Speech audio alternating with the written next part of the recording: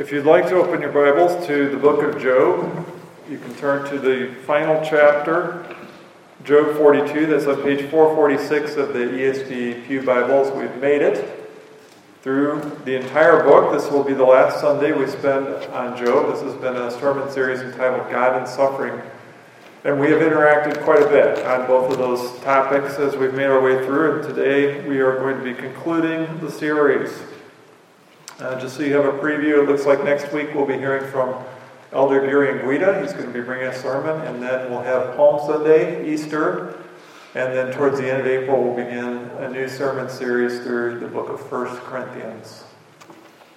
But for now we're going to conclude the book of Job. And before we do that, let's go to the Lord in prayer together. Heavenly Father, we approach your word with faith. We approach expectantly. We ask for the illuminating power of your Holy Spirit so that you can give us eyes to see your truth, your word. We want to, first of all, understand this chapter, Lord. We ask for your blessing to accompany the reading and proclamation of your word. And we ask then also that we would apply it, that we would not simply look at it and hear it and walk away and not allow it to have any impact on our life, but instead take your word and let it have its intended purpose, and that is to transform us more and more into the image of Christ. We pray this in Jesus' name. Amen. There is a game that's been around for a long time, and it's called Perfection. I don't know if you have played this game, or maybe you remember playing it when you were a child. It's a box, it's a plastic box, about the size of a shoe box, and it has a tray on top, and there are several different recessed little areas on the tray, and then there are corresponding pieces all loose over here. That's part of the game, and you pick up the piece and you try to fit it into the corresponding spot on the tray. And it's actually quite difficult because all the pieces are different, and at the same time some of them are very similar. So you really have to look closely at each piece to make sure you're fitting it into the right spot. There's also a timer and an on and off switch. So to play, you push down on the tray until it locks into place, and then you set the timer, and when you're ready to begin, you hit the on button. And then you have whatever amount of time is on the timer to put all the pieces into the corresponding slots. Now, if you accomplish that, if you put all the pieces in the right spots before the timer runs out, then you hit the stop switch and you win. You win the game. Or if you're playing against someone else, they have to beat your time. If, however, you do not get all the pieces into the slots on time and the timer reaches 0, the tray locking mechanism releases and the entire tray pops up and all the pieces are sent flying into the air, and it's immediately game over. The game ends instantly. It doesn't matter where you're at in the process of putting the pieces in. Now, it is actually, like I said, a more difficult game than you can imagine. It takes a lot of good hand-eye coordination. It takes some fine visual discrimination skills. Some stars have 5 points, some have 7 points, and it's kind of hard to tell when you're trying to hurry. And so for a child to complete this game, because they don't know when it's coming, they're busy moving the pieces and trying to find the right spot. They can't just watch the timer. So when it pops, it's terrifying to have that go off in your face. It's almost like a bomb exploding. And even for adults, if you're not ready for it, it can be quite startling to have the timer go off and all the pieces go flying into the air. And in that sense, the game is extremely unforgiving. When time is up, time is up. There are no second chances. It doesn't matter even if you have one piece left, it's over. The game is finished. In Job chapter 42, we see several time's up moments. Time is up for Job's 3 friends. They're done railing against Job and pressuring him to accept their worldview. That's it. It's over. Time's up. No more of that. Time's up regarding Job's suffering. Finally, after all this lengthy time of Job enduring excruciating pain and the torment of not knowing if it's ever going to end, it's over. Job finds relief. In fact, he's completely restored. In fact, he's beyond restored. He's restored a double portion of everything he had prior to his trial. This whole chapter is about time's up endings. The whole book comes to an end. We're in the last chapter. And even at the very end, the very last verse is recording the end of Job's life. So there's several time's up moments in chapter 42. And because there are so many, it forces us to acknowledge that there is an end. There is a time's up coming for all of us at some point. The question we're going to examine is this: what will it look like for us when God says time's up? So let's go ahead and read chapter 42. Listen for those time's up moments. This is 42 starting at 1. Then Job answered the Lord and said, I know that you can do all things, and that no purpose of yours can be thwarted. Who is this that hides counsel without knowledge? Therefore I have uttered what I did not understand, things too wonderful for me, which I did not know. Hear, and I will speak. I will question you, and you make it known to me. I had heard of you by the hearing of the ear, but now my eye sees you. Therefore I despise myself and repent in dust and ashes.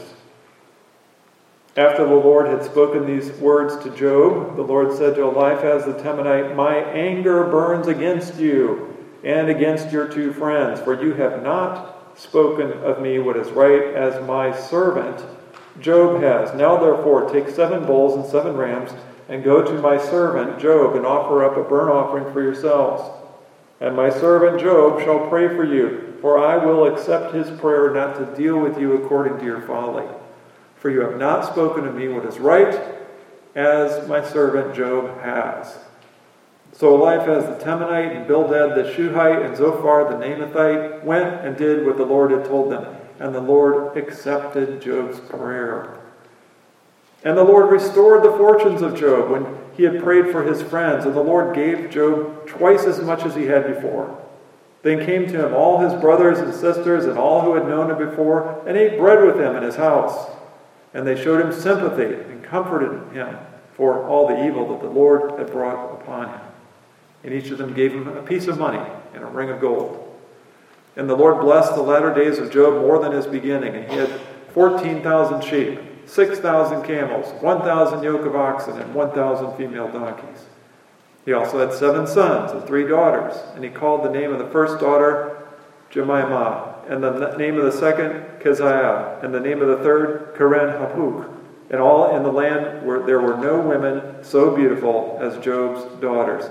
And their father gave them an inheritance among their brothers. And after this, Job lived 140 years, and he saw his sons and his sons' sons 4 generations. And Job died an old man and full of days. This is Job's final response. This is Job's final speech. And we know that God has spoken twice. We didn't want to break up those God speeches, so we looked at each one of those individually. God had given Job, first of all, a holistic answer and taught him that God is greater than man and that God can be trusted with running the universe. Suffering and evil exist in this world, but God is in control. Suffering and evil serves God's purposes, and of course they will not last forever. And Job knows that God is the only one who is able to administer perfect justice. God is the only one who can bring evil to an end. Even our greatest enemies, the devil and death itself, which were symbolically represented as Behemoth and Leviathan. We looked at that last week. So now Job answers. And his answer has 3 parts. Part number 1, I have learned. Job says, I know that you can do all things and that no purpose of yours can be thwarted. What is Job confessing there? God is greater than man. Job learned. God drilled that message into him through the repeated challenge questions that were asked during the God speeches, and Job has learned. We also understand it is not our place to armchair quarterback God's purposes and plans and decrees. It is the height of hubris to think that we could run the universe better than God, or that God is capable of making mistakes. Job understands this with new clarity. God is greater than man. So Job is saying he learned that. Number 2, I confess. It says, who is this that hides counsel without knowledge? Do you see the single quotation marks around that? It's because he's quoting God. Job's quoting God. This is what God had said in Job 38:2. And then Job says, therefore I have uttered what I did not understand, things too wonderful for me, which I did not know. So this is Job's way of confessing his guilt. He's confessing. This is his way of saying, that which you accused me of, I have done, God. That what you said of me earlier, and as he quotes him, and then he says, yeah, I did that. I agree. I agree with what you're saying, Lord. Job had been taught the things of God from his elders, and he realizes now that those things are wrong. Finally, number 3, I repent. So number 1, I learned. Number 2, I confess. And number 3, I repent. He says, hear and I will speak. I will question you and you make it known to me. Again, single quotation marks. He's quoting God. And then Job says, I have heard of you by hearing in the ear, but now my eye sees you. So God is saying, Job is saying, I have had some knowledge of you, God. I had been taught by my elders. I had heard things about you. I thought I knew you. He knew God was perfectly just, holy, and righteous. He knew that. He knew God was all-powerful. Job knew of God by way of his ear, but now he says he has seen God. And not literally, of course, because God is spirit. He is invisible. He appeared to Job in a whirlwind. Remember, that was what we call a theophany. That was a visible manifestation of God that was not God. God is invisible. But God spoke to Job. Job now sees God clearly because God spoke to him. God revealed his word to him. God gave him special revelation. He addressed him directly. And so Job now sees God. He sees correctly. He sees God correctly. His vision is clear to see God, and he can also see his suffering in that experience correctly because God has spoken to him. Job now knows that God has never abandoned him. Remember, that was one of the things that Job thought had happened. Job thought that God had made him his enemy. Job now knows that's not true. Satan was the real enemy. In fact, God had kept Satan on a leash and had prevented him from completely destroying Job. Job now knows that his suffering is neither a punishment from God for some big secret sin, and that's what his 3 friends were insisting the whole time. Neither had God made a mistake and was punishing him unjustly, which is what Job had concluded. It's neither of those 2 options. Instead, Job knows that it was Satan. And Job realizes and sees his sin correctly. We can hear that as he speaks. He realizes he was wrong to call out God and to summon God and demand that he show up in a courtroom and answer for his actions. Job now realizes he was way out of line. He crossed the line. He's embarrassed.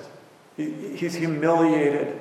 He's filled with regret for the things he said. Job is sickened by his own posture of pride and presumption. And we can hear that in his language. Look what he says. Therefore, I despise myself and repent in dust and ashes.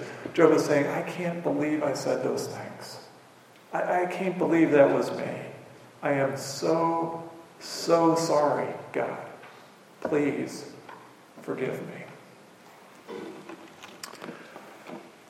Verse 7, we move on to his 3 friends, and it's time's up for the 3 friends. In verse 7, God tells Job's 3 friends that his anger burns against them. Why? Because, it says, they did not speak rightly about God, as Job has. Now, we understand that throughout the book, and we've seen this, we've covered the whole book, occasionally the 3 friends had said some things that were accurate about God. That's true. And of course, Job had said some things that were not true. God had not really turned into his enemy. But on the whole, God evaluates their speeches and says, no, you guys have not spoken what was correct. Job has. Because remember, Job maintained the whole time that Job maintained the whole time that he was not enduring some kind of punishment for some big sin, and that there was this philosophy in the world that all sin can be explained and there is no such thing as undeserved suffering. Job rejected that the whole time. And so now God is vindicating Job. We called that system, remember we called it Bildad's shoe at one time. It's the idea that good things only happen to good people and bad things only happen to bad people. No, Job says. He never went along with that. So God is not pleased with the three friends. They spoke wrongly about God, they misrepresented God, and they pressured Job. They were trying to persuade him to accept their worldview and their thinking. So he says, time's up. You guys are done talking wrongly about me and accusing Job. And God calls Job my servant. Now we don't want to just gloss over that. Not once, not twice, not 3 times, 4 times. In a span of 3 verses, God calls Job my servant. Now, why is that significant? God would later use that same language to refer to Moses, and specifically in the context of Numbers 12. And this is, remember, when Aaron and Miriam were starting to question Moses' leadership, and so they spoke out against him. God showed up and said, why were you not afraid to speak against my servant, Moses? So when God uses that language, my servant, and especially in confrontational types of things like Numbers 12 or like right here where there's people opposed, my servant, God shows up. It's like he's putting his arm around them and snugging them in close and saying, it's my servant. Why were you not afraid to speak against him? It's the same thing here with Job. Job, this is my servant. If you mess with him, you're messing with me. Now, what was that? You have a problem with my servant? Of course, God calls Jesus my servant later on in Isaiah 49. So it's whenever someone is tagged or identified as my servant, it's God's way of saying, no, this one's mine. This one belongs to me. So God makes sure everybody knows exactly where they stand. To the 3 friends, he says, my anger burns against you. And to Job, he says, this is my servant. And he snugs him in a little bit closer. How humbling for Job's 3 friends. Remember, they were so sure of themselves. They were so sure that they were right. And now God shows up and says, no, you were wrong. Job was right. And if that wasn't humbling enough, verses 8 and 9, God commands them to go to Job, who is again called my servant, and they are to offer up a burnt offering, and Job will pray for them. So now all of a sudden at the end, they've been railing against him. All of a sudden, Job is their only hope. Job is their only lifeline. They have to now turn to Job. Again, how humbling must that have been? Job will act as a priestly mediator between the 3 friends and God and will make intercessory prayer for them. And it is only through Job that God will accept them and not count them or not deal with them according to their folly. So this is God telling Job's 3 friends, time's up. You're done. Yeah, no more of that. Then restoration. Verse 10, the Lord restored the fortunes of Job, and the Lord gave Job twice as much as he had before. Time's up for Job's suffering. It's at an end. He has patiently endured. He has never turned his back upon God, and now it says that time is over. Time for restoration and double blessing. Verse 11, look how everybody comes back and rejoins Job in fellowship. They ate bread together. They showed sympathy for Job. All of a sudden, everybody's his friend again. What stark contrast to how they treated him when he was going through his trial. Look back at Job 19. Maybe we forgot. Job 19, 13 and 14. He has put my brothers far from me, and those who knew me are wholly estranged from me. My relatives have failed me. My close friends have forgotten me. That was part of the suffering, being rejected by those closest to him.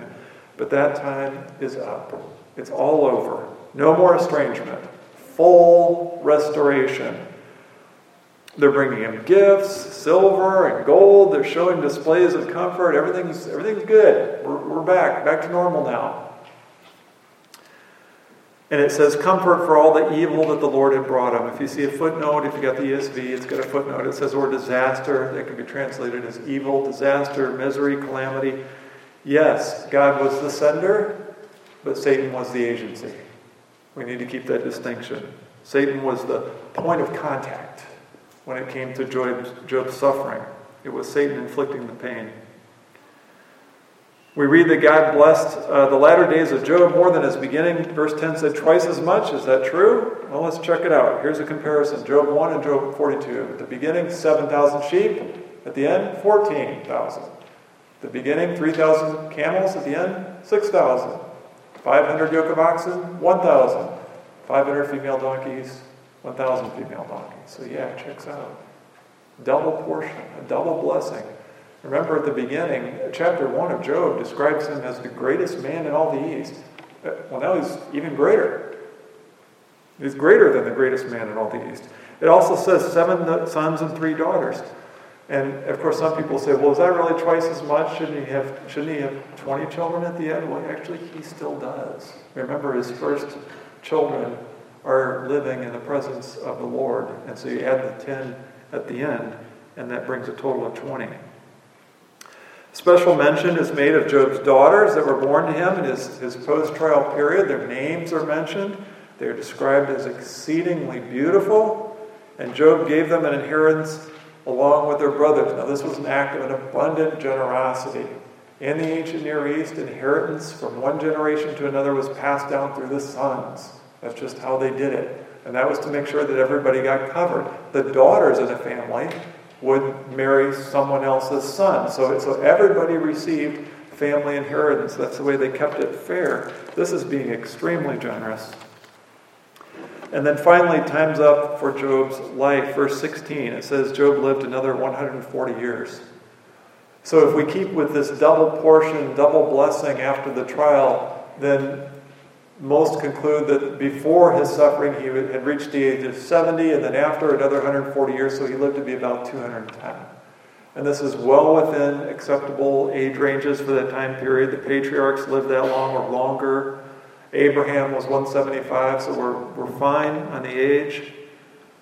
He lived twice as long, and he was greater than before his trial. More family, more wealth, more animals, more children, more blessings from God, more life, just more of everything.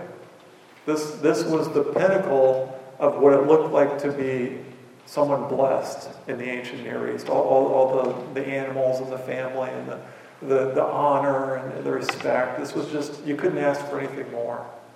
And God gave it to Job. And then finally it says, and Job died an old man full of days. So even for Job, even after all the blessing and the double portion, God eventually taps him on the shoulder and says, time's up. You're done too. We want to draw 3 applications from this text. Number 1, if we want to see God, we will look at His Word. If we want to see God, we will look at His Word. If we want to see God clearly, then we will look to the Word of God. Verse 5 says, I had heard of you, but now my eye sees you. The reason Job could see God was because God spoke to him.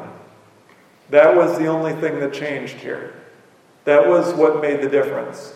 It wasn't that Job all of a sudden had an epiphany or he realized something deep in his heart. No, it was external. It came outside of him. It came from God. And that was what allowed him to see God clearly. Now you can hear just about anything about God today. TV, movies, internet. I mean, there's a lot of stuff out there, and you can hear just about anything. But all of it, if it's not from God's Word, is secondhand. There was a small town in the middle of the Midwest, and they were so small that they'd never had their own grocery store before. And they were getting a grocery store, so you can imagine that was the big deal. That was what everybody was talking about. They always had to drive 30 minutes to the nearest town to get groceries. Now they were finally getting a grocery store, and so one neighbor said to another neighbor, "Well, I heard it's going to open up next week." And the next neighbor said, "Well, that's what I heard too, but I heard it was delayed because they can't get the freezer units on time. They're back ordered, and so it's not going to be open next week." And the first one said, "Well, I heard it was." And then they finally, at the end, said, "Well, you know what? I just heard that secondhand." And the other neighbor said, "Yeah, me too. I guess it's all secondhand. We'll just have to wait and see." And we understand that, right? We've probably used that phrase, I've heard it secondhand. What we're saying when we say we've heard something secondhand is we're acknowledging that there might not be 100% accuracy in the news that we heard, because it's heard secondhand. It's not from the authoritative source itself. It's the same thing with God. But strange as it may seem, people today are willing to accept secondhand information about God. I mean, life and death are hanging in the balance. You're talking about an eternity between heaven and hell, and some people are simply willing to accept secondhand information. A couple of years ago, I was listening to the radio, and it was two people. It was like a talk show, and they were discussing the things of God, or they were discussing the nature of God, and what they were saying was simply not true. It didn't match Scripture. It was false. And yet it was on the radio, and people were believing it, and both talk show hosts were agreeing with each other on how this is how God is. Secondhand. Parents. Sometimes we get secondhand information from parents. Now let me be clear. Children, you are to obey your parents.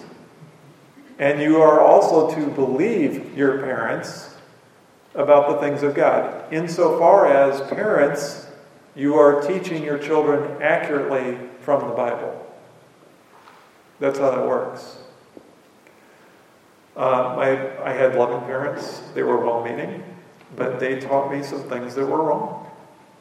They taught me some things that were wrong about God, and they taught me some things that were wrong about the Bible, and it wasn't until later I had to be corrected from God's Word, being taught by gifted and called teachers in God's church. And they showed me where I had been taught wrong. So it was secondhand information. If we're going to see God for who He really is, then we need to see His Word. We've got to go to His Word. And that's why faithful churches put so much an emphasis on Scripture. That's why inerrancy is such a big doctrine. It's such a big deal to the church. It's why we have a long Scripture reading. Even in our worship service, we have this Scripture reading. We have the text for the sermon. We also have another Scripture reading, a big chunk of it. It's because we want people to see God. We don't want secondhand information. And we're also commanded, 1 Timothy 4:13, until I come, devote yourself to the public reading of Scripture, to exhortation, to teaching. So there's really no way of getting around it. That's why also faithful churches, you're going to see consecutive expository preaching. You're going to see pastors move through the Bible methodically. They're going to go book by book, chapter by chapter, verse by verse, with full explanation, illustration, and application. The point of the passage is going to be the point of the sermon.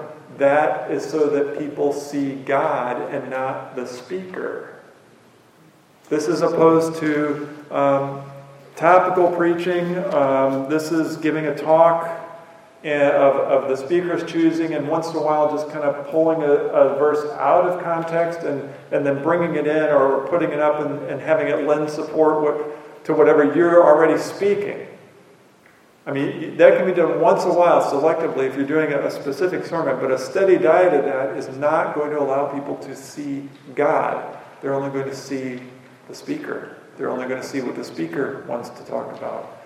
I was at a church one time, and there was a guest speaker, not a regular speaker, and they used a couple verses as a jumping off point, and then the rest of the time they started talking about personal stories, and it kind of got I kind of got lost a couple times, and then they spoke really energetically about some things they'd like to see change in the world, and then something else, and then by the time it was all over, I thought that I didn't ever hear from God. I didn't hear you explain, and they must have seen this look on my face, because they came up to me afterwards and they asked, they said, "So what did you think of the sermon?" I said, that's not preaching, what you did.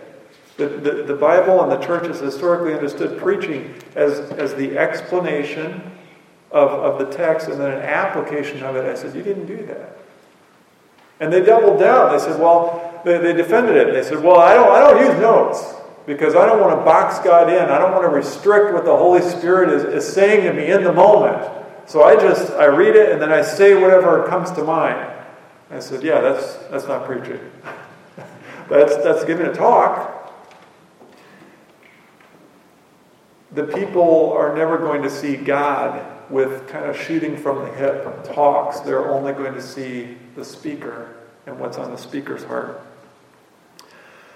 So if we want to see God, we need to look to His Word. That's number one. Number two, Jesus is the only mediator between God and man.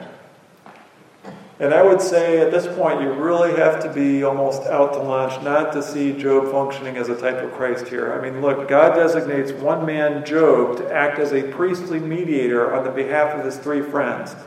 God has designated one man, Jesus, to be a priestly mediator on the behalf of sinners. God calls Job my servant. God calls Jesus my servant. God will accept Job's prayer on their behalf. God will accept Jesus' intercessory prayers on our behalf. God ultimately does not treat them according to their folly because of the work of Job. God does not treat sinners according to their sin because of the work of Jesus Christ and are coming to Him in faith. So once again, Job is functioning as a type of Christ. Jesus, of course, is our priestly mediator, and He offered Himself, not bulls and rams, but His own body, His own blood on behalf of His people. Jesus makes intercessory prayers on behalf of His people, and of course Jesus' prayers are always answered. Jesus' prayers never fail, and we are accepted by God only through the mediatorial work of Jesus Christ. Remember, Jesus said, "No one comes to the Father except through me." He is the door. He is the gate. We all, as sinners, deserve the wrath of God, but praise God, He does not deal with us according to our sins. He has sent His mediator, Jesus, and He extends the promise to everyone. Whoever repents and believes in my Son will not have his sins counted against him. I will forgive you. I will declare you righteous in my sight. Job's three friends would not be dealt with according to their folly if they turned to Job and obeyed God's instructions. We also will not be dealt with according to our sins if we turn to Jesus and obey God's instructions. There's really no way to miss the fact that Job is acting as a type of Christ. Psalm 103:10, He does not deal with us according to our sins, nor repay us according to our iniquities. That sounds almost exactly what it says like here in Job. And then the Bible tells us, what must we do? Acts 2:38, and Peter said to them, "Repent and be baptized, every one of you, in the name of Jesus Christ for the forgiveness of your sins, and you will receive the gift of the Holy Spirit." So God has told us, these are our instructions. Repent and believe in the Lord Jesus Christ. He is our Savior. Save yourselves from this crooked generation. That is what Peter told the listeners. And then again in Acts 17, we're told this: He has fixed a day on which He will judge the world in righteousness by a man whom He has appointed. And of this He has given assurance to all by raising Him from the dead. It's Jesus as a judge. So Acts 2, Jesus is Savior. Acts 17, He's the judge. Well, which is it? It's both. It's both.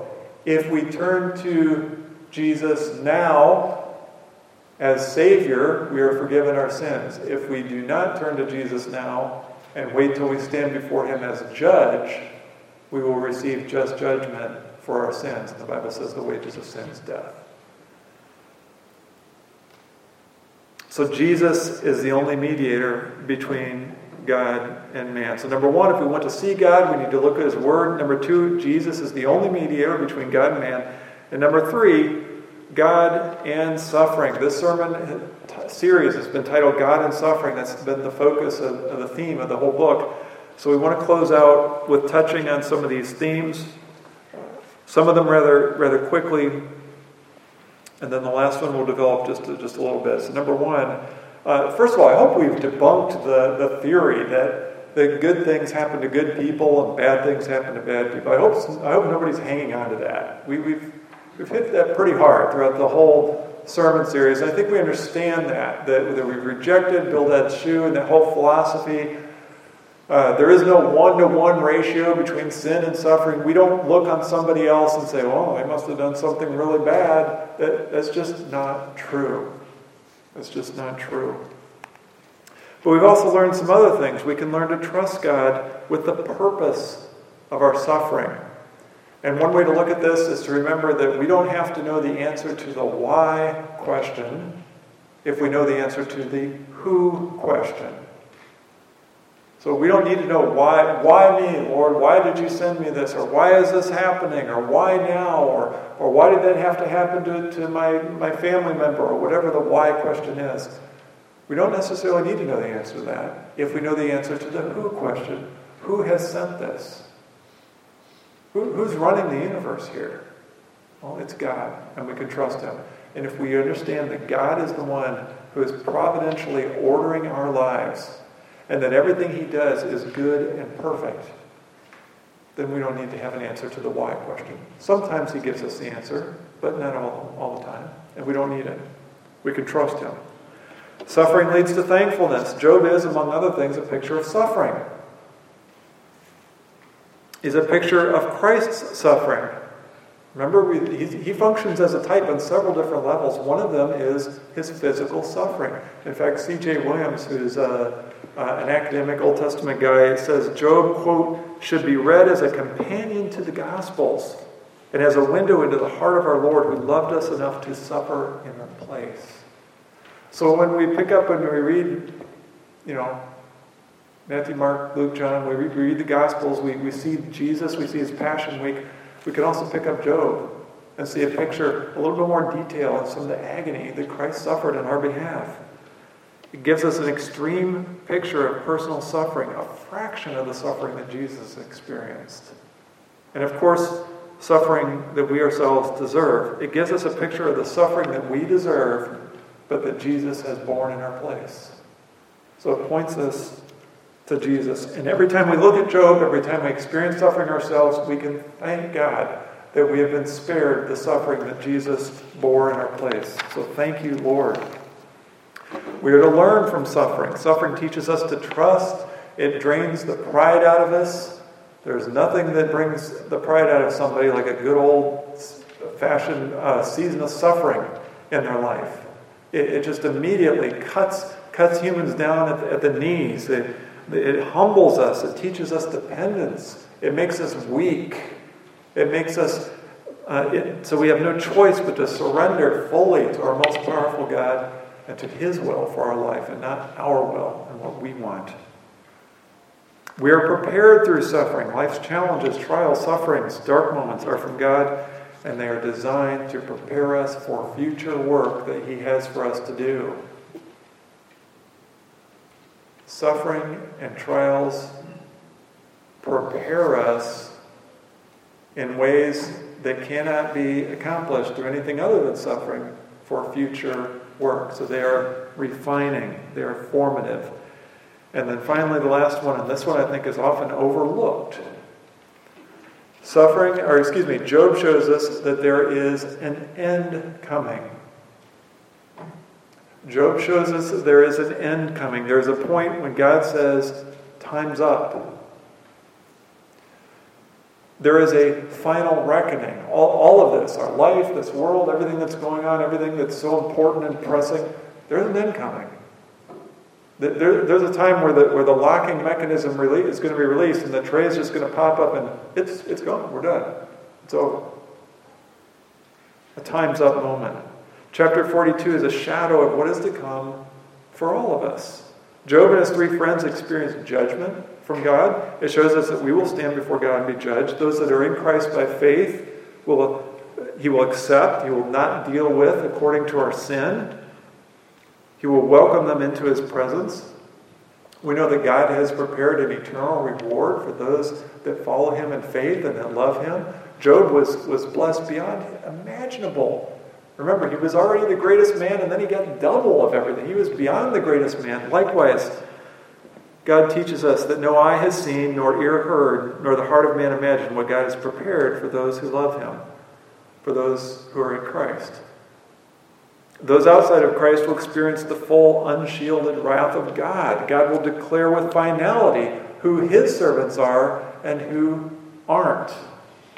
His anger will burn against all who have failed to place their faith and trust in Jesus Christ, who just never got around to repenting and believing, or who remained indifferent. So the question, as we look at the end of Job and the fact that it teaches us that there is a time's up coming for all of us, is this: what will the end look like for me when I stand before Christ? What will it look like for me when God taps me on the shoulder and says, time's up? What will it look like? Job never renounced his faith in God, because he knew that no matter what was happening to him in this life, no matter how much suffering he was experiencing, he was still going to have to stand before God. He knew that. And likewise, we want to stand our ground and remain faithful in this life, even if it is filled with suffering. We are to remain faithful even if it is filled with suffering. We want to be able to hold our head up high.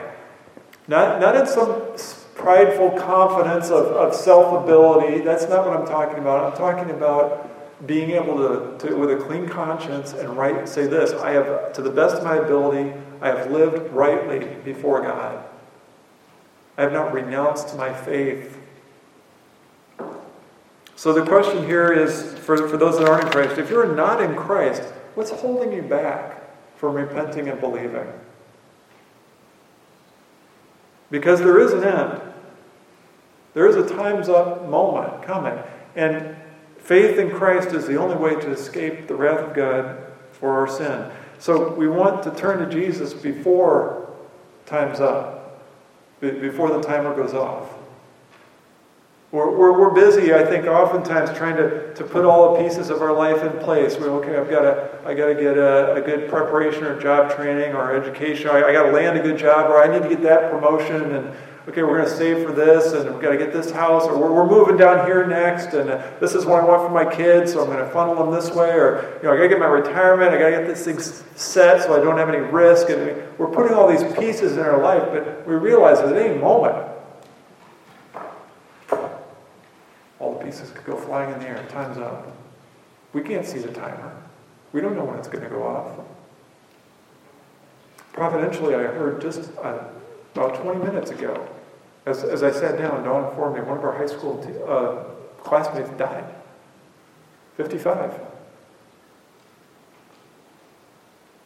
We don't know when the timer's going off. Here's the thing about death. It is very unforgiving. There are no second chances. You know how there are certain things in life when you look back on your life and you think, if I'd only made that decision. And there's regret. You can look back in your life and it's like, if I hadn't gone there that night, I wouldn't have torn my knee, and now I wouldn't be walking around with a limp today. I wish I hadn't gone there that night. Or maybe it's some decision you made, or some kind of fork in the road, and you really wished, if I had just taken the other fork, things would be different today.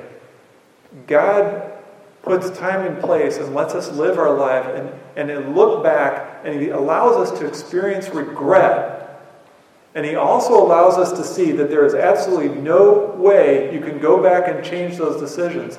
That is teaching us what it's like at the end. He wants us to understand that there's going to be a point in time, and that's when we die or when Christ returns, whichever comes first. Time's up. And just like all those other points in your life where you wish you could go back and change, but you can't, it's going to be the same thing at the end. There is no way anyone will be able to go back. Purgatory is a lie from the pit of hell. There is no such thing as purgatory. Purgatory allows people to take a kickback attitude towards their salvation because they think, well, in the end, if I'm not quite ready, I guess I'll work it off in purgatory. There is no purgatory. It is appointed man once to die and then face judgment. That's what Scripture teaches.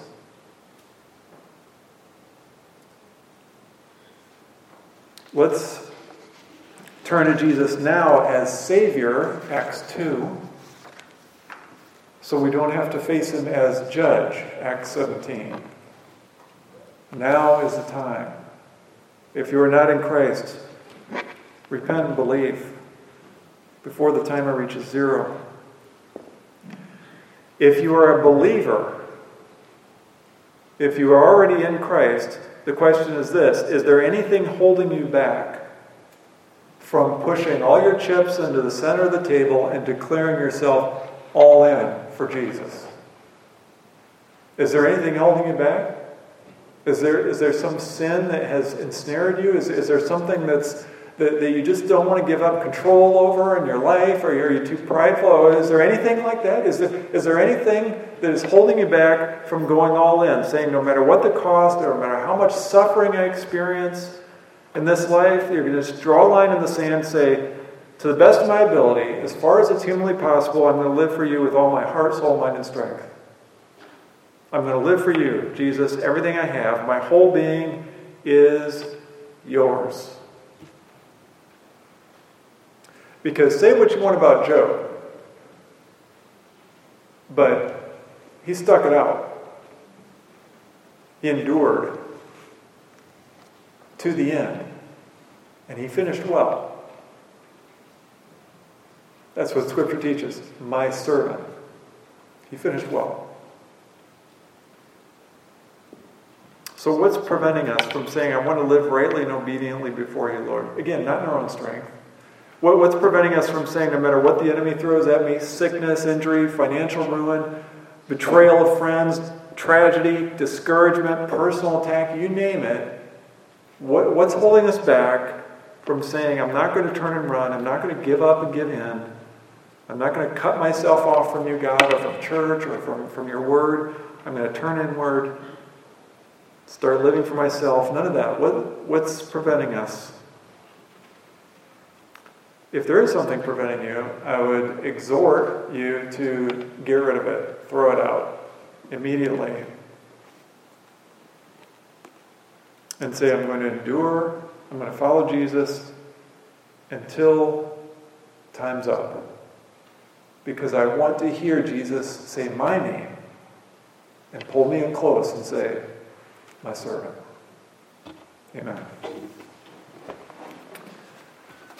Father, we thank you for your word. We acknowledge freely that this is the only way that we can see you clearly. Father, we ask that you would help us to live fully for you.